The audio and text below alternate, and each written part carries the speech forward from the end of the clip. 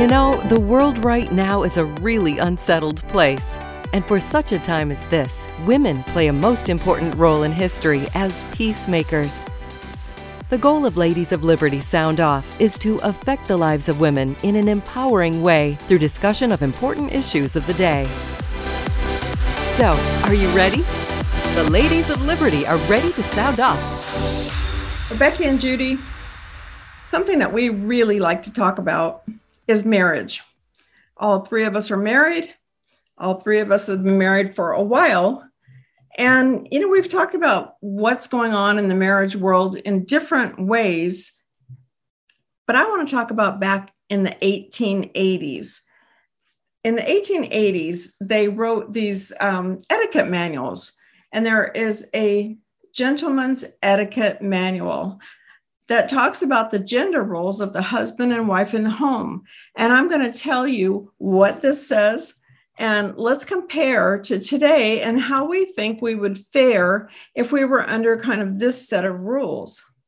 So the first thing that this etiquette manual starts with, it says, it's kind of got a little sentence there, a little blurb, and it says, the husband, in fact, should act toward his wife as becomes a perfect gentleman, regarding her as the best lady in the land, to whom above all other earthly beings he owes paramount allegiance.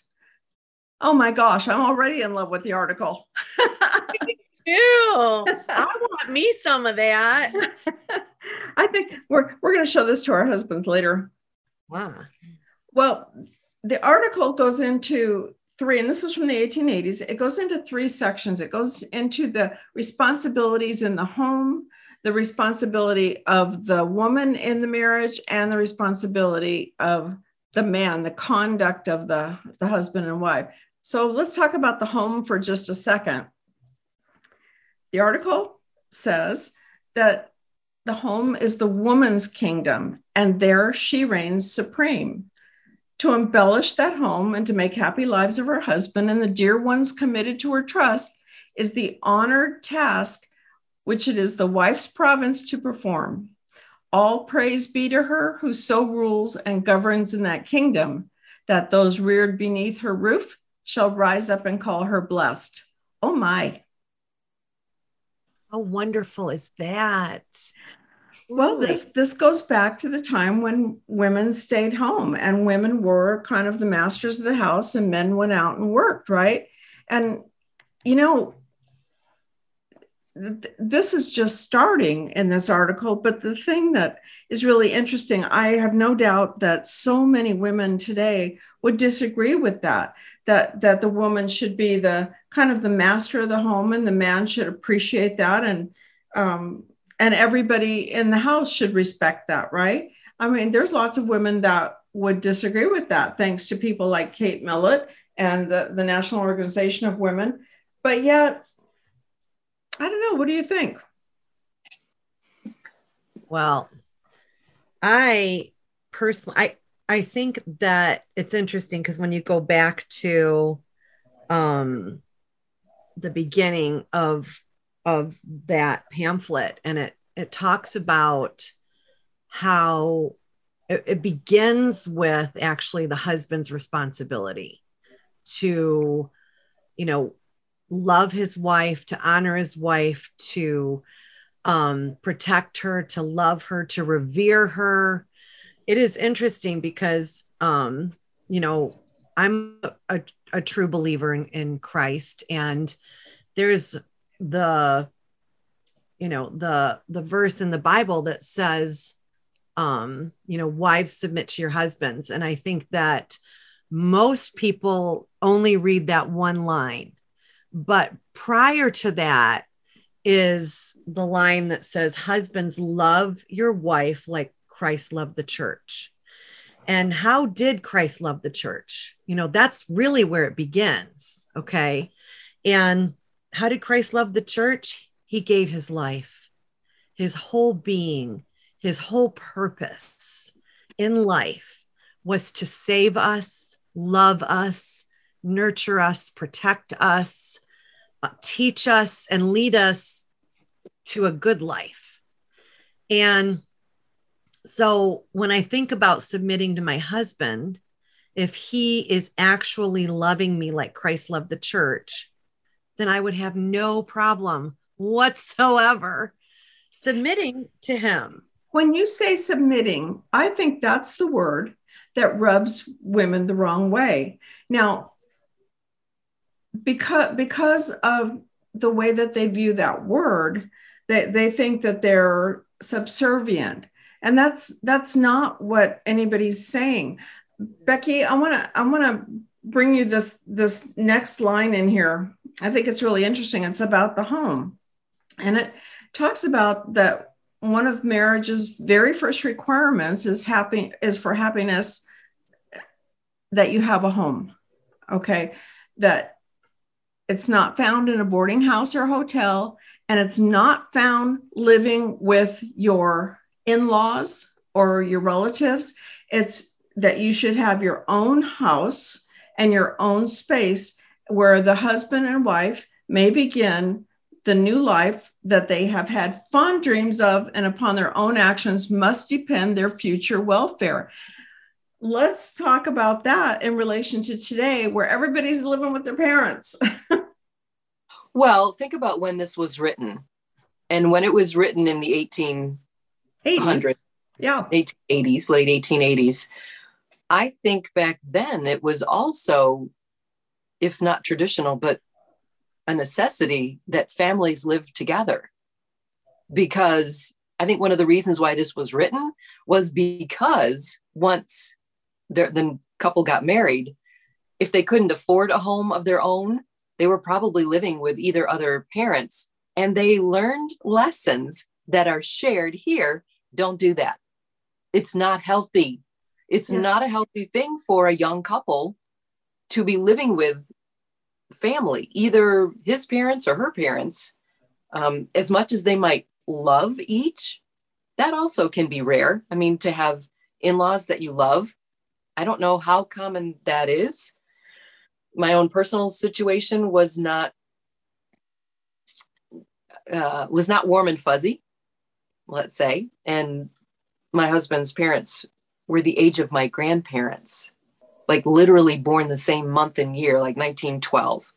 So it was, anyway, they're sharing lessons in this article that it's not a good idea to do that. You need, once you leave your parents, and this is biblical, you are to become one, and you are to leave the family behind, not like divorcing your family, but starting your own life.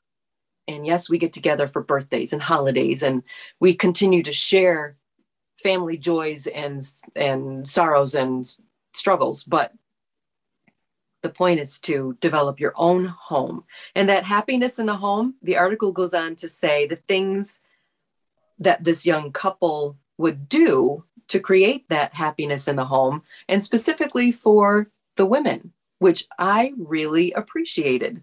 So further down in the article, I love this. And this is, I'm kind of jumping back and forth here because there's so much to this, but it's so good. The conduct of husband and wife. It says, make allowances for one another's weaknesses, and at the same time, endeavor to mutually repress them. That one kind of was a little dagger to my heart. I'm confessing all here. I feel like I'm completely laying myself bare.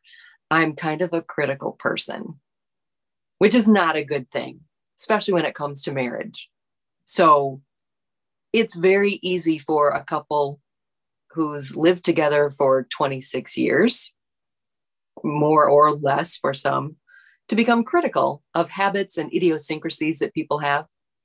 So, and I can share this one because the world knows, my husband clears his throat in what I consider an unusual way. He hacks. It's a very loud, hard, really hard. And it kind of drives me crazy because it reminds me of when we visited his parents in the assisted living facility, I believe is the proper term nowadays. And it puts, my husband is a little older than I am, so unfortunately sets my mind to the aging process and like, don't be that old now. Don't be that old man in the chair hacking away and I love you, honey. This sort of awful stuff. Kiss me. So those are the things we're to repress. And it's hard to say. Oh my gosh. It's hard, but loving. It's all about loving and giving of yourself. Nowhere in this article does it say, and I think this is important, nowhere does it say, get what you want out of this relationship. Make sure you get what this one, and make sure you get the new curtains and the new flooring and the new whatever it is that you want out of this relationship. And if your husband doesn't like it, no, this is all about the giving to each other and loving.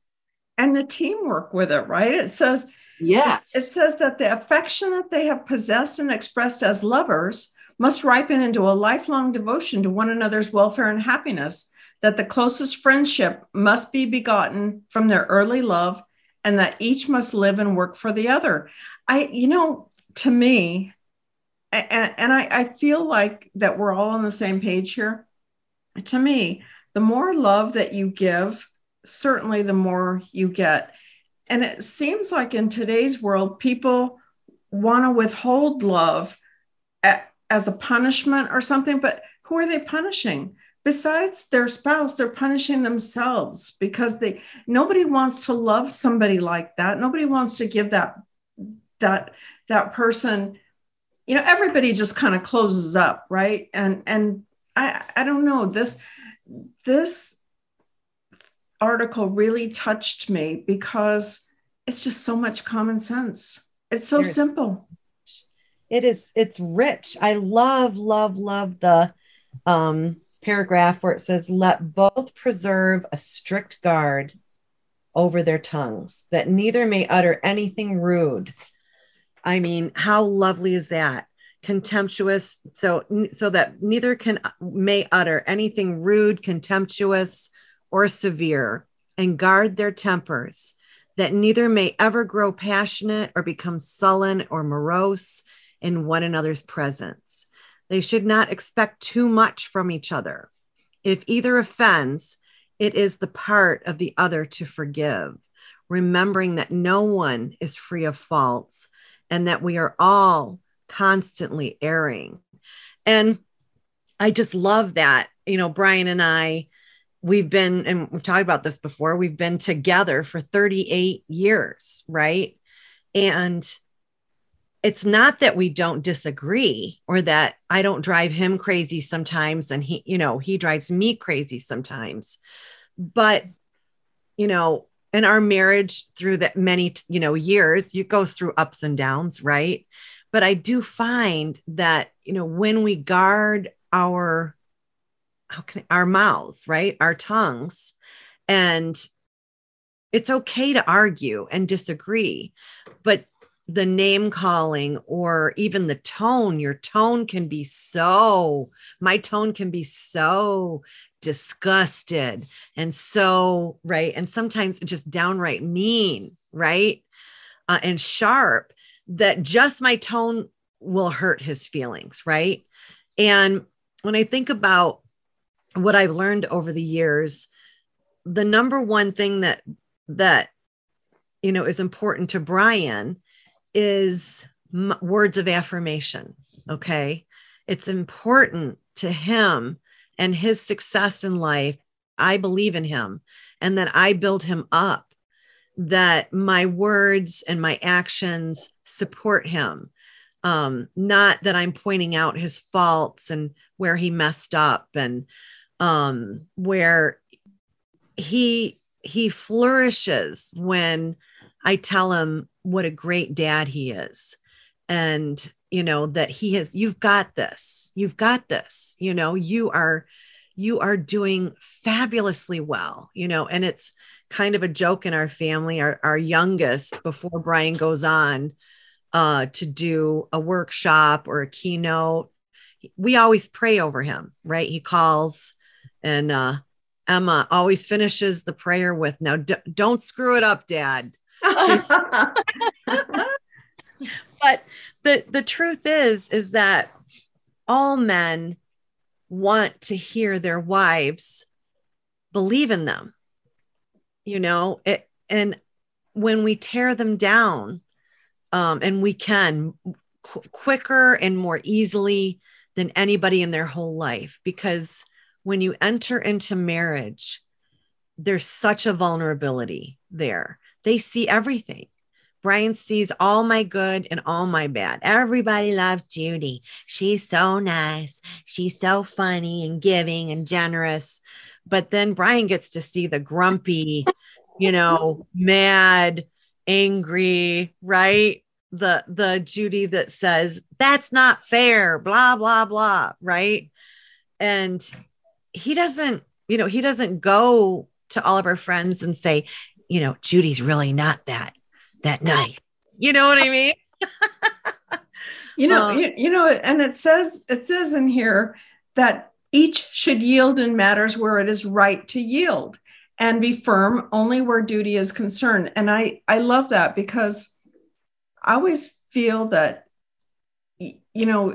sometimes people argue just to argue, that they argue and they don't want to give in just to win, where to me, it's more important. Like, let's think about whatever we're arguing about and which one of us is that more important to, okay?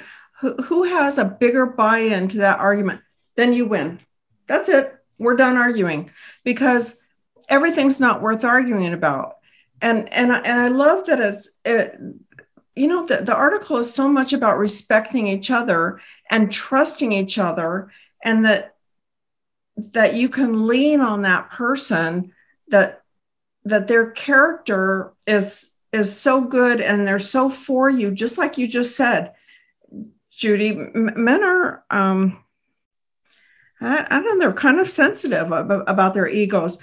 And, you make me think when you talk about that, because there's no bigger supporter in my life than my husband. And he supports me in everything. He compliments me in everything. And he takes that time every single day of our life to do that. And it makes me want to look introspectively to say, am I giving that back? So it's a good conversation, because that's what we all need to be doing. Are we giving that back to our husband? Because I know my husband absolutely flourishes, as you said, with compliments.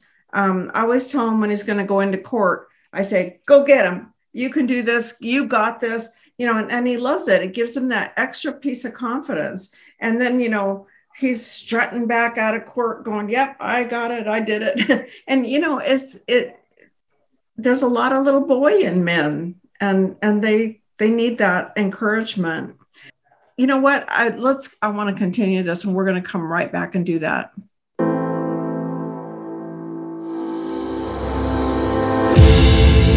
How the spirit of American liberty and justice is woven into the soul of America out loud. We invite you, friends, to invest some of your time with our magnificent family of experts, their minds and voices. It's all back at AmericaOutloud.com. Liberty and justice for all.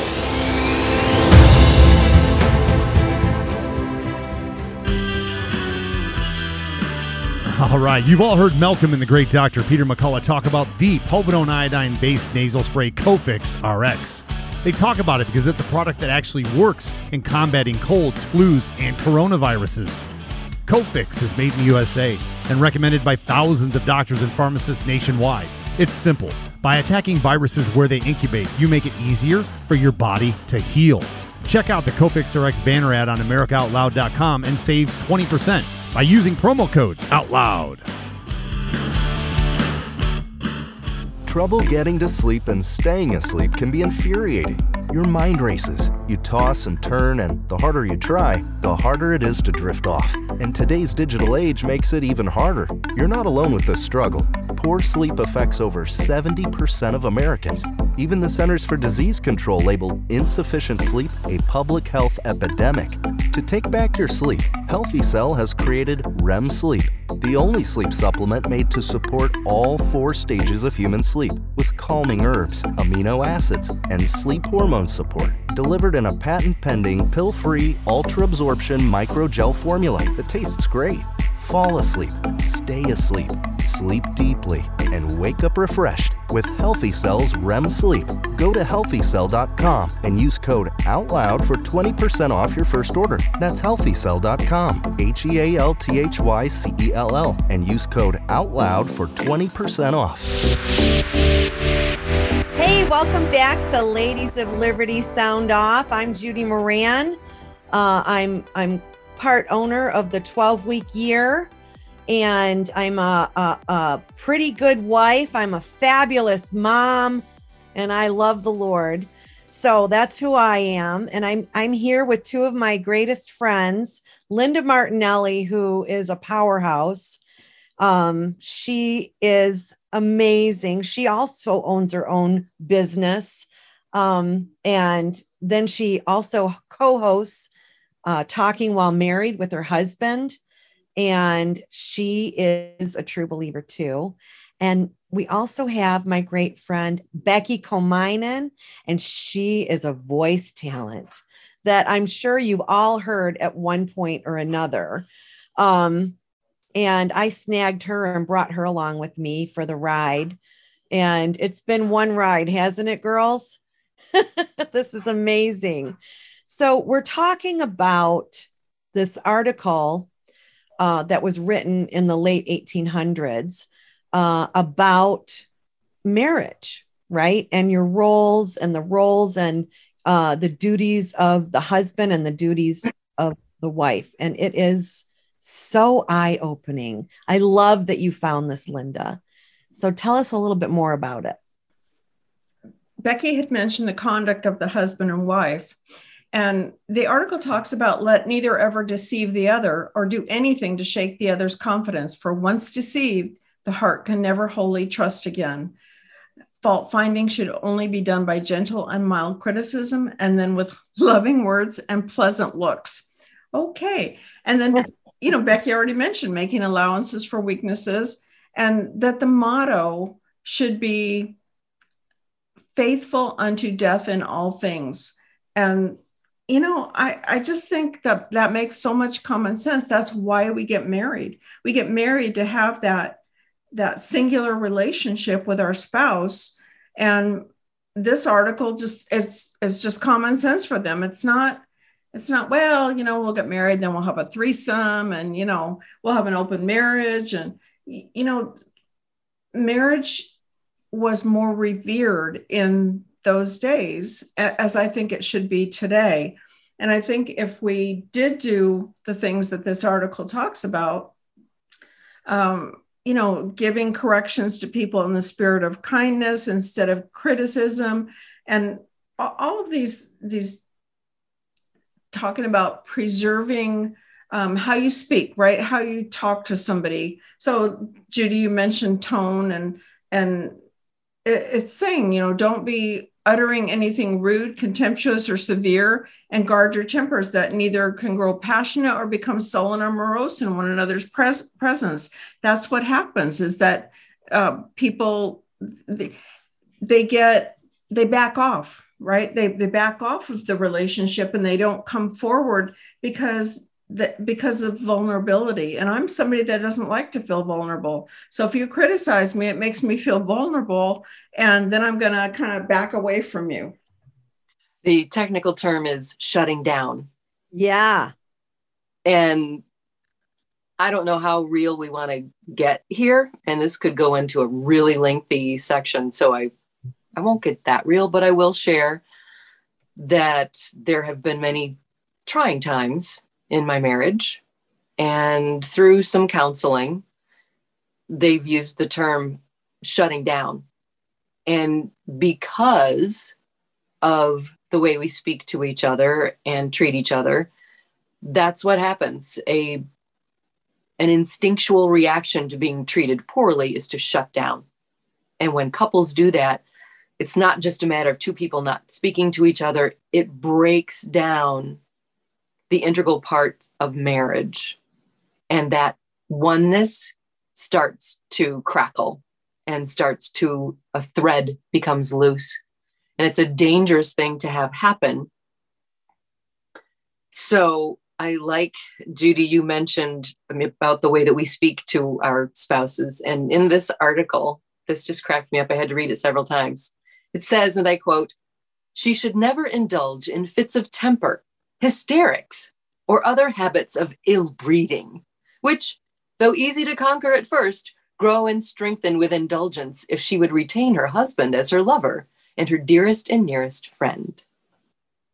And it's true. It's true, because I know, speaking personally, if I want to have personal relations with my husband, if there is angst, it ain't gonna happen. Right.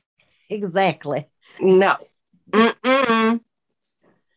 You know, another one, Becky, what really, really kills me today in today's world, and I to the horror of my kids, I will tell their girlfriends, boyfriends, wives, husbands about this. And I say, don't you ever go sleep on the couch. Don't use sex as a tool in your marriage or as a punishment. That I will say out loud, the best thing that we as women can do is give our husbands all the sex that they want, because the rewards to us are incredible. I mean, it's such a simple thing and it brings you closer. And yet women today seem to use that as a punishment, the young women especially, a punishment, like, oh, I'm withholding this, but they're hurting themselves. They don't understand they are breaking that relationship. It's that one thread, the communication. It starts with the communication, always. And it loosens a thread. And I just can visualize a tailor with that little tool. It's like a tiny little fish hook. Mm-hmm. And you get underneath that first thread and you pull it. And from there, when you guys start having angst, it starts spreading apart. And then the fibers start coming apart and loose. And it's a tough thing to fix. It is. And it takes a lot of work to fix. But back in the article, it also states, and I really appreciated this, I have to mention, sometimes women like to talk, and sometimes they say too much. So this says she should be careful not to confide to another any small misunderstandings or petty quarrels between herself and husband, should any occur. This is the surest method of widening any breach of harmony that may occur between husband and wife, for the more such misunderstandings are talked about and the more advice she receives from her confidants, there's less probability that harmonious relations will be speedily returned. Yikes. That is so true. It is so true. And a good friend of mine has told me time and time again, this one saying that it just pops in my head now: go to the throne before you go to the phone. Oh, I love that. That's such sage advice. Now, as you know, my daughter is newly married, right? And we're very close. We're very, very close. And I'm a woman of wisdom, right? So, they had their first fight. Okay. Their first big fight. And so she came to me and, before, she started blah, blah, blah, blah, blah, blah, blah, blah, blah, blah, blah, blah, blah, blah, blah, blah, blah. And I waited for a minute and I said, now listen to me.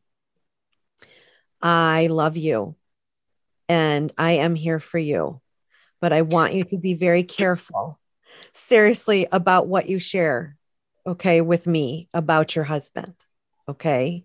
Because I love you. You are my baby. And my first instinct is to protect you and to say that you're right. You're perfect. My baby. Do you know what I mean? And blah, blah, blah. And I don't want to I want to see my son-in-law as a wonderful man who adores my daughter, who's going to be a great daddy. And I mean, I see him clearly, but they're going to get over that spat. They're going to get over that fight. And as your mama, I'm going to be like, right now. So we talked a lot about that, and I still obviously gave her my sage advice, and it all worked itself out. The very next day, everything was fine and back to normal. But I just wanted to, say, I want to be here for you, but I also don't really, unless it's really bad, right? Unless it's really, really bad, I want to see him in a good light, right? So I don't know. Now, this is interesting too. I was reading. Did you want to share something? I love your point there, because the best advice that you, if I hear you right, kind of gave her is, you need to go home and solve this with your husband, not with your mom. And that is absolutely great. You don't need to bring a third party into it. And I think that the article talks about that. So yeah, that you are a woman of wisdom. Thanks. So the article also said, and this paragraph begins with, while he should give his wife his perfect confidence and faithfulness, trusting implicitly to her honor at all times and in all places, he should on his part remain faithful and constant to her and give her no cause of complaint. So what's interesting is, that goes back to the faithfulness, right? And what lack of faithfulness and adultery leads to in a marriage. It's very difficult to come back from that. But it begins with the paragraph begins with him giving perfect confidence in her faithfulness. Now, as I watch young marriages, there is an element of jealousy, and it's interesting. And of course, to me, jealousy boils down to your self-confidence, right? If you're a very jealous person, then I feel like there's a lack of self-confidence, right? That causes it. But jealousy can cause the worst fights and cause, the person who's jealous to try and control the other person, right? And it's interesting that they would begin this whole part on faithfulness in, you need to give your spouse, perfect confidence in their faithfulness, and not, trusting implicitly to her honor at all times and in all places. And it is interesting. I think that as people date, and if they had a partner who cheated on them, then now they have this baggage that they're carrying into, right, the relationship. And they might feel that, okay, everybody cheats, or I can't, even though they have a spouse that is completely faithful, would never, in a million years, that is super, very loyal. They're carrying in that baggage. And so I just love that piece of advice. Jealousy has no place in a marriage. Nor unfaithfulness. Oh, well, yeah, definitely unfaithfulness. No, but you know what? In post-1880 society, very sadly, adultery, or I back it up, even marriage in general, as you've mentioned, Linda, isn't given the honor and importance that it should. And there are many reasons for that. Of course, society has changed since the 1880s. However, these principles should not have changed. It's very sad what people want now as opposed to then. And the focus has been turned away from becoming one and just getting what each other wants out of that relationship. And when you start not getting that out of the relationship, then it's time to go look at that greener grass over there, which never stays green. That's so true. And the other thing, besides jealousy that we fight about in marriage is money, a lot of money fights.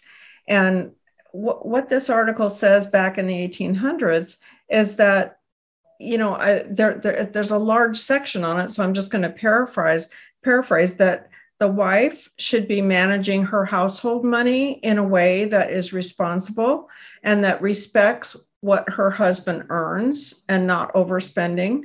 And the husband, it's his duty at that time to go out and earn money, and that they can have a good life. They don't have to have a rich life, but they both need to not have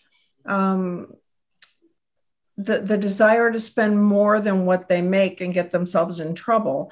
And so many people do that today. And with credit cards and with the ability to kind of buy everything now, and that we can't wait for anything. I mean, people used to save money and wait to buy things like a house or a car, but now everybody can put it on credit and they get over their head, and that causes a lot of fights. So I think that the article talks a lot about money and being frugal and being responsible with money.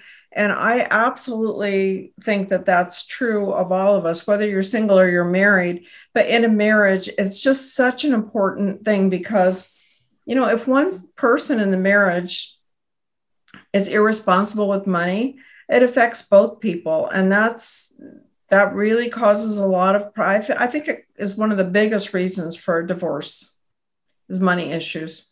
So me like cutting the tags off a dress and hiding it at the bottom of the trash can is probably not a good thing. He'll never find it because he's opened the trash to put something in there and go, oh, what's that? TJ Maxx? What? Oh, okay. So did you go shopping? Oh, that's old. That's been there. Is that a new dress? New. Well, define new. Define new. Yep. My mother used to hide things from my father if she bought something new. That's funny. Like early on, when I was little. And my grandmother, we won't even go there. She was as close to Imelda Marcos as you could get with shoes. When she passed, she had a closet lined. It was wallpapered with shoe boxes, most of which she'd never even worn. It was just like a collection thing. Crazy. But what's wrong with having a lot of shoes, huh? I do. I love shoes. That gene trickled down. I love shoes too. But it is true. And I do know firsthand how important it is to be on the same page with your husband regarding money matters. It's very easy to have a problem arise by not being truthful and not being on the same page. Don't miss an episode of the Ladies of Liberty Sound Off. Subscribe to the podcast. And for the latest news and inspiration, join us back at AmericaOutloud.com. Here on America Out Loud, we emphasize optimal health, and air is the most essential element for life. The average person inhales over 35 pounds of air every day, yet we seldom think about how to rid the air of pathogens swiftly and safely when we need to. The Genesis Fogger Plus HOCl is the only way to quickly and naturally restore air to its optimal condition. Visit genesisfogger.com/outloud for a free ebook on everything you need to know about HOCl and receive a 15% discount on the Genesis Fogger with promo code OUTLOUD. With Genesis, you'll be ready for what's next. Oral hygiene hasn't changed in 50 years, but our diet and the way we eat has, creating an environment in your mouth for bacteria to wreak havoc on your teeth and gums. For better oral health, get Spry Dental Defense, an oral care line designed to combat acid-creating bacteria. The toothpaste, mouthwash, mints, and gum all contain xylitol, a natural ingredient shown to dramatically improve oral health. Spry can be found online and at all fine natural retailers. Here's a note that we need to talk about. In the article, it states, "It must not be supposed that it devolves upon the wife alone to make married life a happy home. She must be seconded in her noble efforts by him who took her from her own parental fireside." I have the visual, "and kind friends, to be his companion through life's pilgrimage. He has placed her in a new home, provided with such comforts as his means permits." And the whole current of both their lives has been changed. So this is talking about they have left their parents, they're starting their new life. The life is to become a comfortable home. And like Linda said, it doesn't have to be a lavish home. Doesn't have to be the White House. It's comfortable within your means. And it states, his constant duty to his wife is to be ever kind and attentive, to love her as he loves himself, even sacrificing his own personal comfort for her happiness. Okay, can we stop right there? Wait, what? Isn't that a nice sentence? In fact, I have to read that again, I think. We love this section the best. To love her as he loves himself, even sacrificing his own personal comfort for her happiness. From his affection for her, there should grow out a friendship and fellowship such is possessed for no other person. His evenings and spare moments should be devoted to her. Once more, his evenings and spare moments should be devoted to her, to the point of where the golf course should be calling and say, "Where are you?" And these should be used for their intellectual, moral, and social advancements. Or I love that. I just love it. And it goes on to talk about something we can all relate to, that their businesses and their work should not overtake the time that he should be spending with family. And how many women complain that their husbands are always at work and that they don't get home to help with the kids or to even interact with the kids or with her. And people are kind of living these separate lives. I love this thought. And I have to say, in my house, that's just the way we live. My husband and I, on purpose, spend time every day together. On purpose, we make sure that we are going to stop our work at a reasonable time so that we always have dinner together, so that we always can, chit chat. And then we have a time in the morning that we spend over coffee for a good hour, and we talk about whatever we need to talk about. And I just think it's so relationship building, relationship important, to keep those connections. As Becky said, communication is everything. It mentions what you just said in this article, Linda, that the cares and anxieties of business should not exclude the attentions due his wife and family.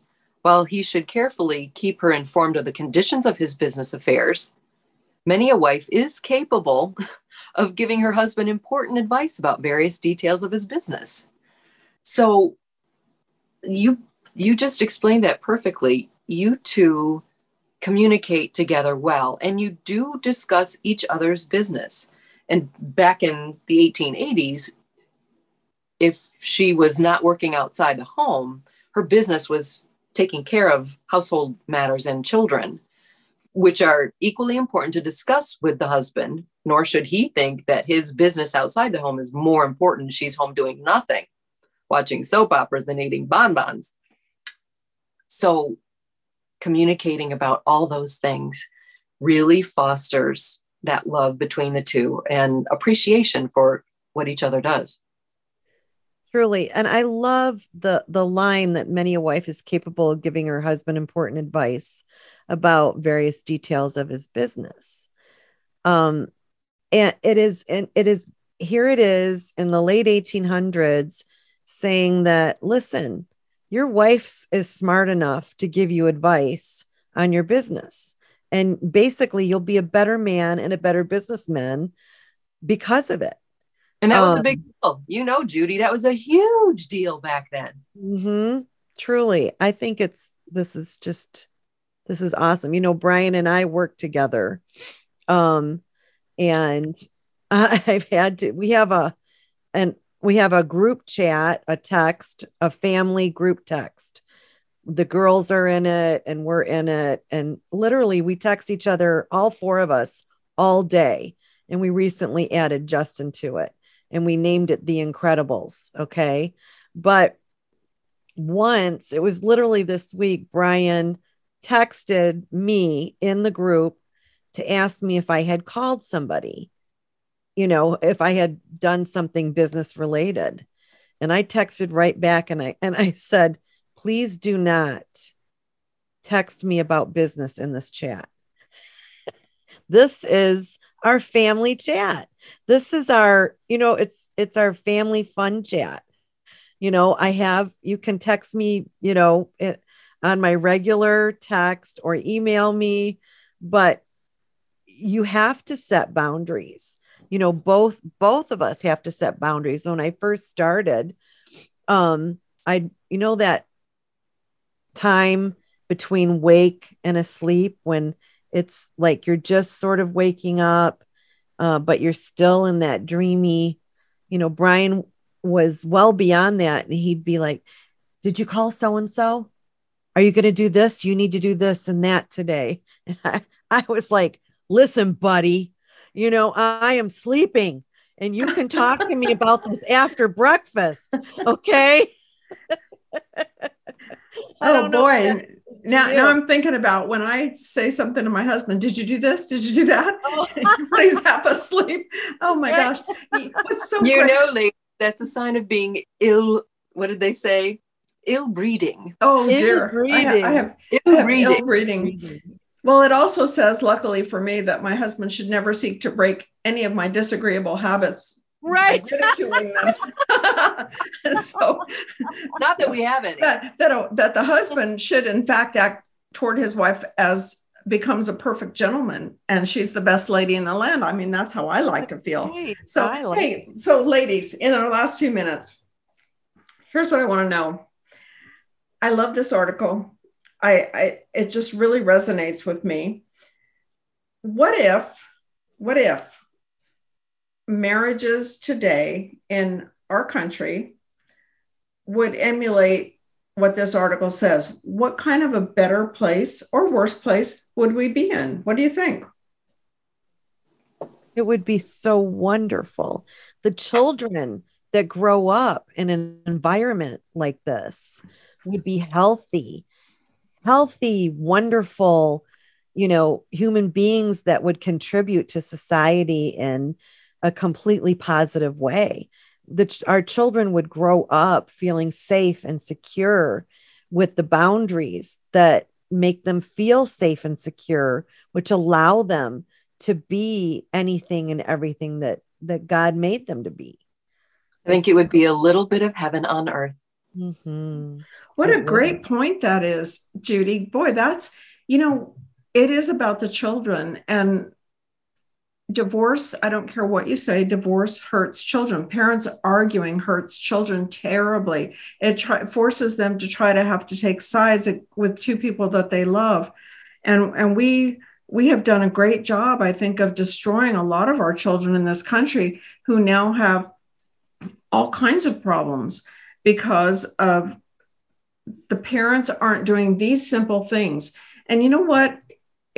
If you can't be this way with your spouse, you probably picked the wrong person in the first place, right? Because it is, there's so many people that are compromising. They think that they can change somebody and they can't. And then they get into it and they have kids, and the kids are the ones who suffer. And then the tendency continues to not, it starts a cycle, right? Because, well, my parents got divorced, I'm okay, so it's okay. No, pick the right person and be committed, truly ethical, truly honest, truly communicative and faithful. And marriage works. In this article, one of the things that it says is, if you find that you really picked the wrong person, it kind of says, suck it up. deal with it and make the best of it, which is interesting because we don't feel that way today. It's all about your own personal happiness, always. And in our culture today.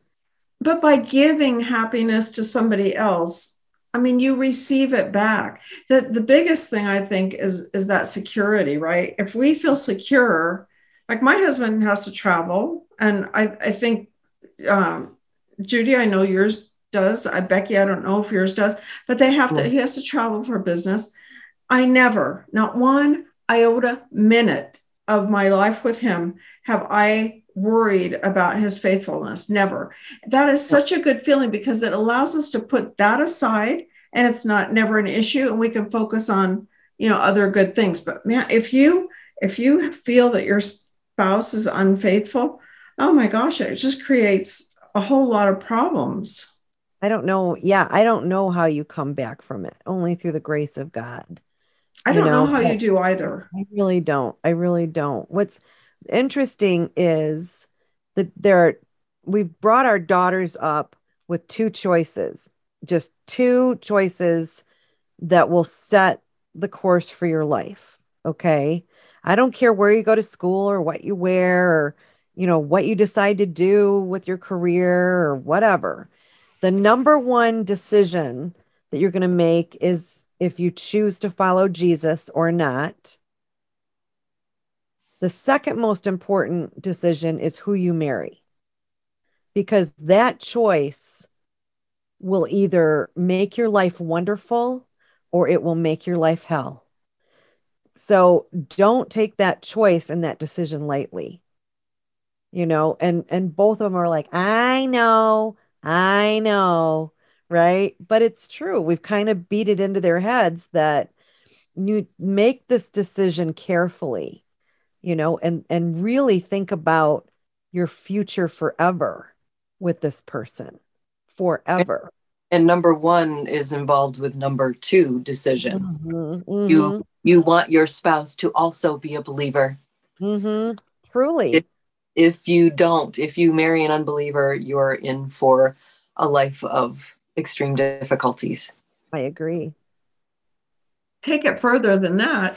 If you marry somebody who doesn't share your values about religion, about children, about faithfulness, if about money, about important things, they should share your values, because if they don't, you are going to have a problem. And it may be all sunshine and flowers at the beginning when you're infatuated with one another, but reality sets in. And if you are not on the same page, it's going to be a problem. And I just see that there's a lot of people that marry somebody who's broken or who doesn't share their values, and they think that they can fix that. And that's very difficult. But, if you set your mind, this article is not about what somebody can do for you, right? What your spouse can do for you. It's all about your responsibility as a spouse. And I love that, because that's what we're missing today, is our own accountability for how we act and how it affects other people. Amen. I don't know what else to say to that. That's perfect. Amen. Right. That brings me right to Brian's book, Uncommon Accountability. Right? Oh, well, right. Tell us about that. I haven't heard that. This is a new book? Yes. And it's a new book that they released just a few months ago. Author Brian Moran. Yeah, author Brian Moran and Michael Lennington. And the title is Uncommon Accountability. And it's all really, it's of course about how our culture is leaning towards completely being unaccountable, right? Oh my gosh, what a great idea. Now, when does it come out? Where can we buy it? You can buy it on Amazon. It's on Amazon right now. You can buy it. But also there's a lot of there's a huge misconception that you can actually hold somebody accountable. And the truth is that holding somebody accountable is punitive, and it's after they failed. And what Brian and Michael are saying is you can hold them completely capable of doing what they said they would do. And there's a difference. Holding somebody capable is coming alongside them and helping them and loving them through it, rather than after they've failed and it's punitive and it's angry and it's right. It's just an interesting concept. So well, I'm interested to read that, and I don't know, and you don't even need to tell me, but the first thing that comes to my mind is we're not holding anybody accountable for their criminal actions, and I think we should be holding them accountable. I don't know how you hold them capable at that point. Not at that point. That's different. Yeah, that's different. But yeah, holding yourself capable, and I've heard Brian speak about that at a time, and it made total sense to me.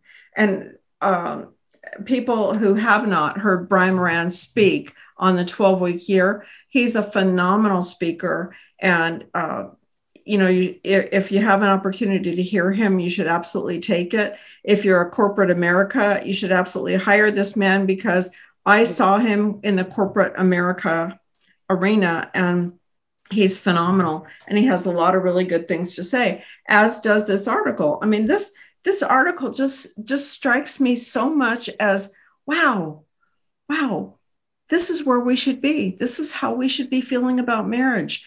And, it made me look at my own marriage. And you know what? Mine stacks up pretty well to the article. There are a few things that I need to address, and I will do. And I think it's a really good reminder for all of us. I'm actually going to print it out, and my husband and I are going to read it together this weekend. Well, you know what's interesting? My husband doesn't know it. He hasn't read it, hasn't heard about it. But as we record our Talking While Married show on 8 p.m. Eastern Standard Time, weeknights on America Out Loud, I'm going to hit him with this article, because it's a different perspective to talk about this article with my husband and a man than it is with us ladies. I love talking about this article with you ladies, and you are the perfect ladies to talk about it with, because you have such a great perspective on this, and you really understand what this article is saying. I'm going to hit him with this, and we're going to talk about it on Talking While Married from a whole different perspective. And I'm so curious. He's going to love it. He's going to love it. I can't wait to hear that. I can't wait to listen to that one. Well, we'll do that. And then we'll see you ladies next time. Thanks for being with us and sharing all the information on 1880s marriage and how it pertains to today. Well, ladies, that's a wrap. One more step for womankind.